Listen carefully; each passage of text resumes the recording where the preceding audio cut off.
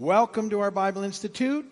Most of you by now know we have an actual Bible Institute. We award degrees, bachelor's and associate's degrees in ministry if people want to earn them. It's all free. We had 705 students this morning, and I had two that I didn't get to register. We'd have had a higher number than that. But anyway, 705. So they're all over the world. And things are happening all the time. I was in a great conversation this week. I think we're going to end up with some more students in Kenya that are kind of working together. And we'll be helping them on their journey. Kind of fun to watch that. So it's neat to be a part of something that happens all over the world when you're in a little place like this, I think. Kind of cool. So that's good. And we are working through the New Testament together in a little survey sort of class. There's 110 classes, I believe, available online right now. But we're taking one of those classes. Actually, I'm taking 3 of those classes and teaching them over time. A survey of the New Testament just means we're kind of working our way through the New Testament, not exhaustively. We've done that before, sort of verse by verse, but picking up some of the highlights throughout the different books in the New Testament so you have an idea of what's going on. We're in the Gospel of John right now. We're spending quite a bit of time in John. It's different in some regards than Matthew, Mark, and Luke. Those 3 are very similar in a lot of ways and share a lot of the same sort of stories.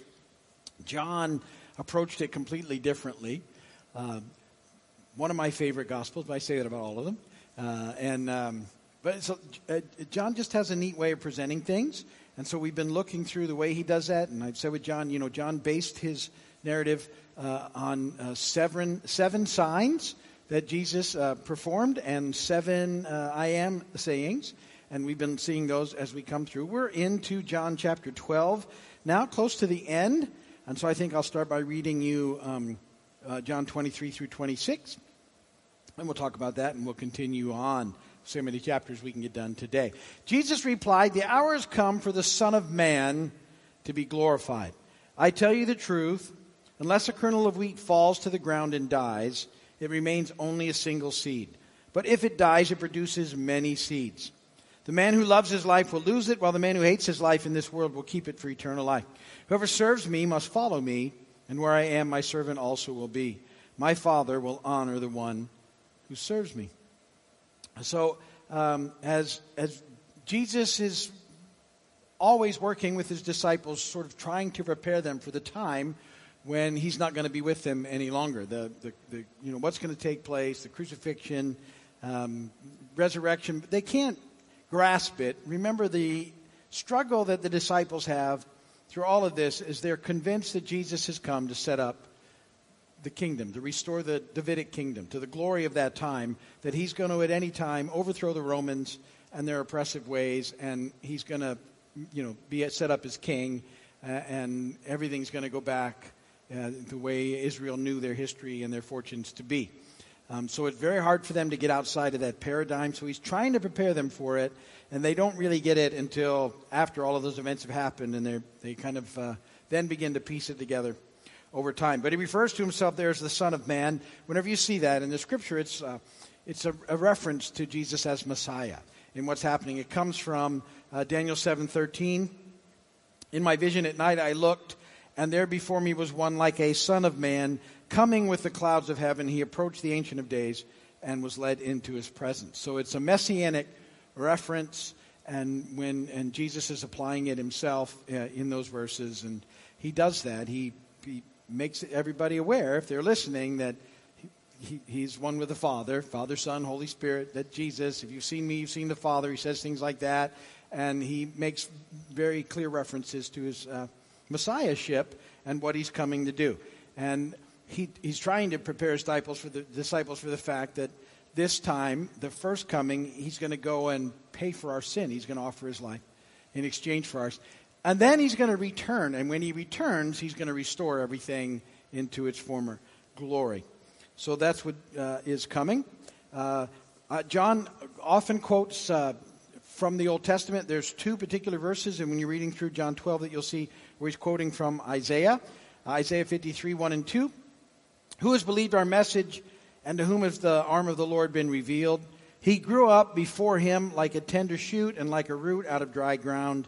He had no beauty or majesty to attract us to him, nothing in his appearance that we should desire him. So all of Isaiah chapter 53, when you read it, we believe is in reference to Jesus as Messiah. We think it's very clear to see that that's what they're talking about. People who don't accept Jesus as Messiah believe that chapter refers to Israel or to something else, but we believe it very clearly speaks of Jesus. And in Isaiah 6, 9, and 10, he says, go and tell this people, God says to Isaiah, be ever hearing but never understanding, be ever seeing but never perceiving. Make the heart of this people calloused, make their ears dull and close their eyes. Otherwise they might see with their eyes, hear with their ears, understand with their hearts, and turn and be healed.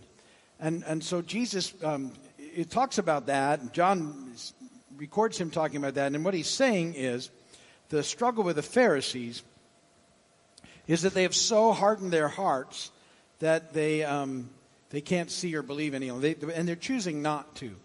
And that's really the saddest part of all of this. To me, when you're dealing with the Pharisees, I think it's fairly simple to write off the Pharisees as just a bunch of not good people. But the reality is, the Pharisees, and we've talked about this, were established with a noble purpose, which was to keep the God's Word, the Torah, from being corrupted by the culture. And yet, over time, over a couple hundred years, the only way they could think of to protect it was to continue to write rules about how everybody was supposed to live. And rule after rule after rule after rule. Impossible to keep. It made it impossible to get to God. And they became so sort of protective of their perceived position that they wouldn't let anything sort of come into it. So when God himself shows up, they refuse to accept the fact that he's come. And even though throughout the scripture it's prophesied and all these things are happening, and yet they're just so hardened to it.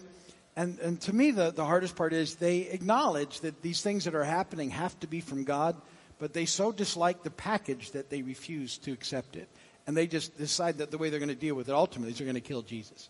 Very similar to the parables about the guy who owned the vineyard, and they had people in there renting it, and he kept sending people to come and collect what was theirs, and they refused. He said, I'll send my son, they'll get him, and they kill him thinking they've solved the problem. It's a picture of what's taking place throughout John 12. John 13 pops upon us, and again, Jesus is preparing in these next series of chapters his disciples for his death and for their ultimate ministry. And he's trying to teach them a big lesson in John 13 about how important it is to be humble and to be holy and to avoid hypocrisy. And so what he does is he washes their feet. And you should read that. It's a great encounter in John 13 where he says, basically, listen, this is what it's like to be in the kingdom. It's not about who rules over who. It's about serving others. And he said, that's the big message. And he said, look, I don't hold it over you. And then really he demonstrates all that by being the one who washed their feet. Why that's such a big deal is during that Last Supper, we know that the disciples were arguing amongst themselves about who was the greatest. And culturally we would know that there would have been a time when the foot washing would have taken place. And that in the preparation for the meal, there would be in the room the towel and the basin and the water for foot washing. And yet that job generally fell to the least of the servants that were there. And it was just Jesus and his guys in the room. And so they all knew that this foot washing should happen, but they were arguing about who was the greatest in the room, and so no one was going for the foot washing thing. So when Jesus goes, it totally undoes them. To the point where Peter is saying, no, Lord, not my feet, you can't do it. And ultimately he's saying, no, we're trying to make a point here, you're really messing things up. We got to figure out the hierarchy among us, and you've just messed it all up. And his whole thing is, you're missing the point. It's not about that in the kingdom. And then he goes on in John and he gives them the sort of new commandment, John 13, 34, 35. A new command I give you, love one another as I have loved you, so you must love one another. By this all men will know that you're my disciples if you love one another. The newness to that command wasn't so much that they loved one another, because that has always been part of the deal. We can go back, and they knew it. When Jesus was talking, what's the greatest command? He love the Lord your God, with all your heart, your mind, your soul, your strength. Love your neighbor as yourself. What he adds to it in John 13 is, as I have loved you. And that's the big deal.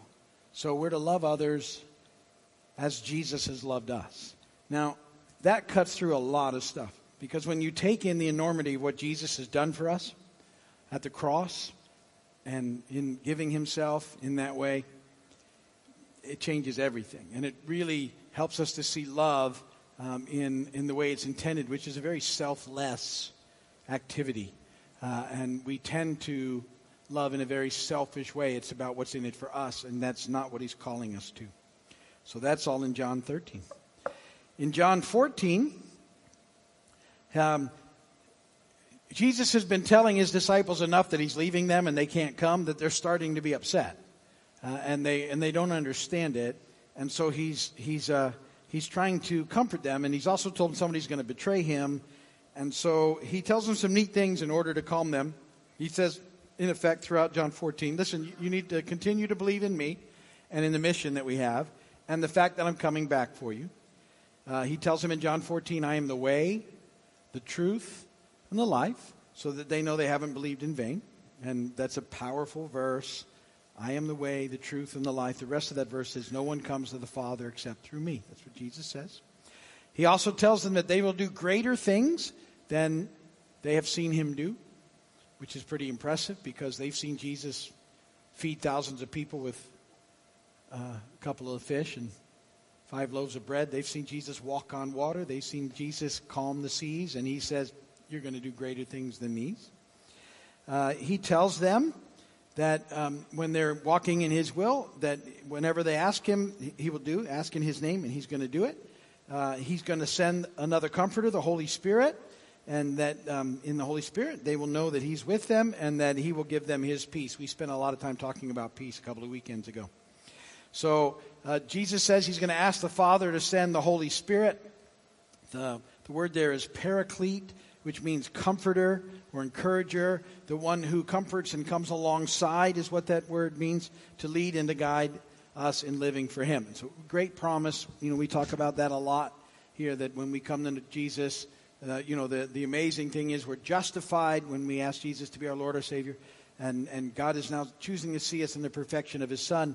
But then we're being sanctified, which means that at that time the Holy Spirit comes, dwells in us, lives inside us, and he's leading us in this process of sanctification, of change, which happens until the time when we're with him face to face, whether he's come back for us or we've gone to be with him when we're glorified. But we're all in this process that's going on, and that the Holy Spirit is involved in our lives.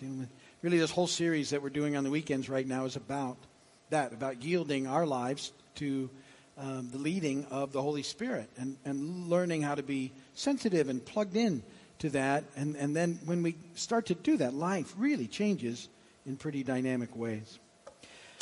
John 15, great passage there that most of you know, where Jesus says, I am the vine and you are the branches. And people sometimes have great leaves but no fruit. And by that I mean they look good on the outside, but inside that it's just a mess. And that this life in Christ, with the Holy Spirit in us, it's really about an inside-out change. And that's the difference. Jesus says in the Scripture, you're like whitewashed tombs. You look good on the outside, but you're dead inside. And that's not what we're to have in this life. And that we're to have lives that are fruitful.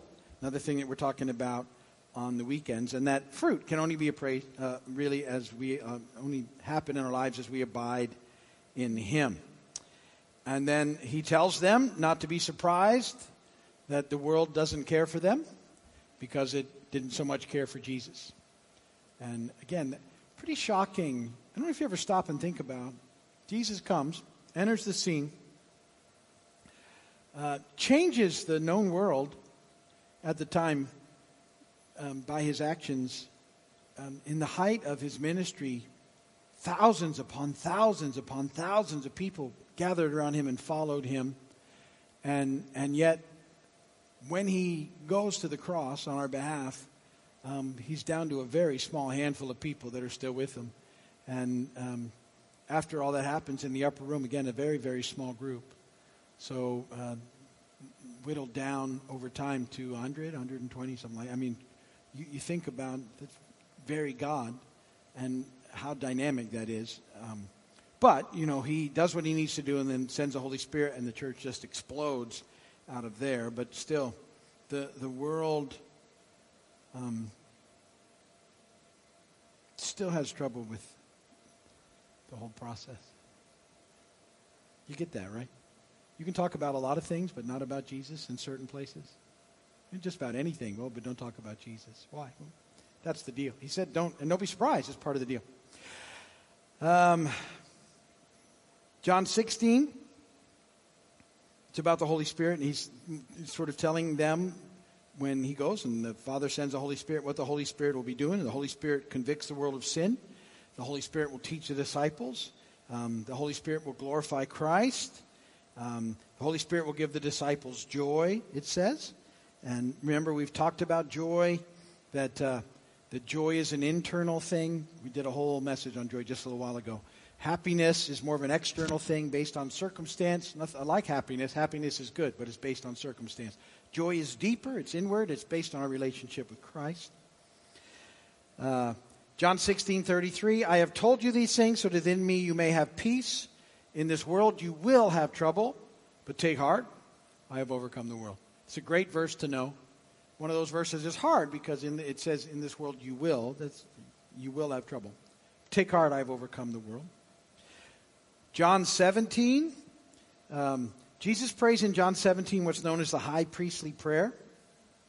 And he prays in this prayer that he will glorify God, to make God known. He prays that his present disciples, the ones he have now, will be holy and sanctified and set apart to the Word of God. He prays that his future disciples will be united together. 7 times in that chapter, in that passage, he prays that his disciples would be one. Very important to him that his disciples would figure out how to live in a way that honored him. John 18, Jesus is arrested in John 18. He's gone to the garden. He's arrested. And you need to know that the process of Jesus being arrested and ultimately beaten and crucified, but he was never not in control of that situation. He was willingly allowing that to happen. Very important you know that. He willingly allowed himself to be taken to the cross. He could have stopped it at any time. He was fully God. He could have called in legions if he couldn't, but he knew that this was the process. In John 18, 4-9, it says that Jesus, when he was arrested, knowing all that was going to happen to him, went out and asked this army that had come to arrest him, what is it you want? Who is it you want? Jesus of Nazareth, they replied. I am he, Jesus said. And Judas the traitor was standing there with them. When Jesus said, I am he, they drew back and fell to the ground. So he dropped the big I am on them, and whoever these guys were, it hit them big. That was pretty big moment. Down they go. And again he said, who is it you want? They said, Jesus of Nazareth. I told you I am he, Jesus answered. If you're looking for me, then let these men go. This happened so that the words he had spoken would be fulfilled. I have not lost one of those you gave me. So they all take off. And Jesus is alone. But it's important you know he's allowing these things to take place. Then he goes to the sort of mock trial that happens. Peter denies Jesus 3 times. Then Jesus is at another trial before Pilate. And they go to Pilate. The Jews take him to Pilate because they want Jesus killed, and they can't impose the death sentence themselves. John 18, 36 and 37, Jesus said, my kingdom is not of this world, in response to a question from Pilate. If it were, my servants would fight to prevent my arrest by the Jews, but now my kingdom is from another place. You are a king then, said Pilate. Jesus answered, you are right in saying I am a king. In fact, for this reason I was born, and for this I came into the world, to testify to the truth. Everyone on the side of truth listens to me. Pretty big statement that he makes there. In John chapter 19, Jesus is crucified. He dies. He's entombed. He's put in a tomb. In that process, he was ridiculed by soldiers. We know that.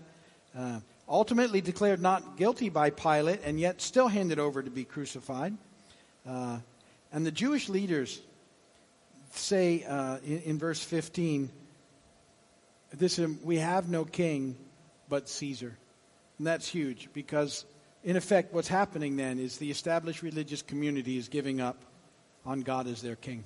That's a huge thing that happens at that moment in time when it comes right to it. So that's what's going on in that part of the gospel. And we'll be back for more next week. If you're watching my video, thanks for watching. Come and join us when you can. We'll see you soon. Bye.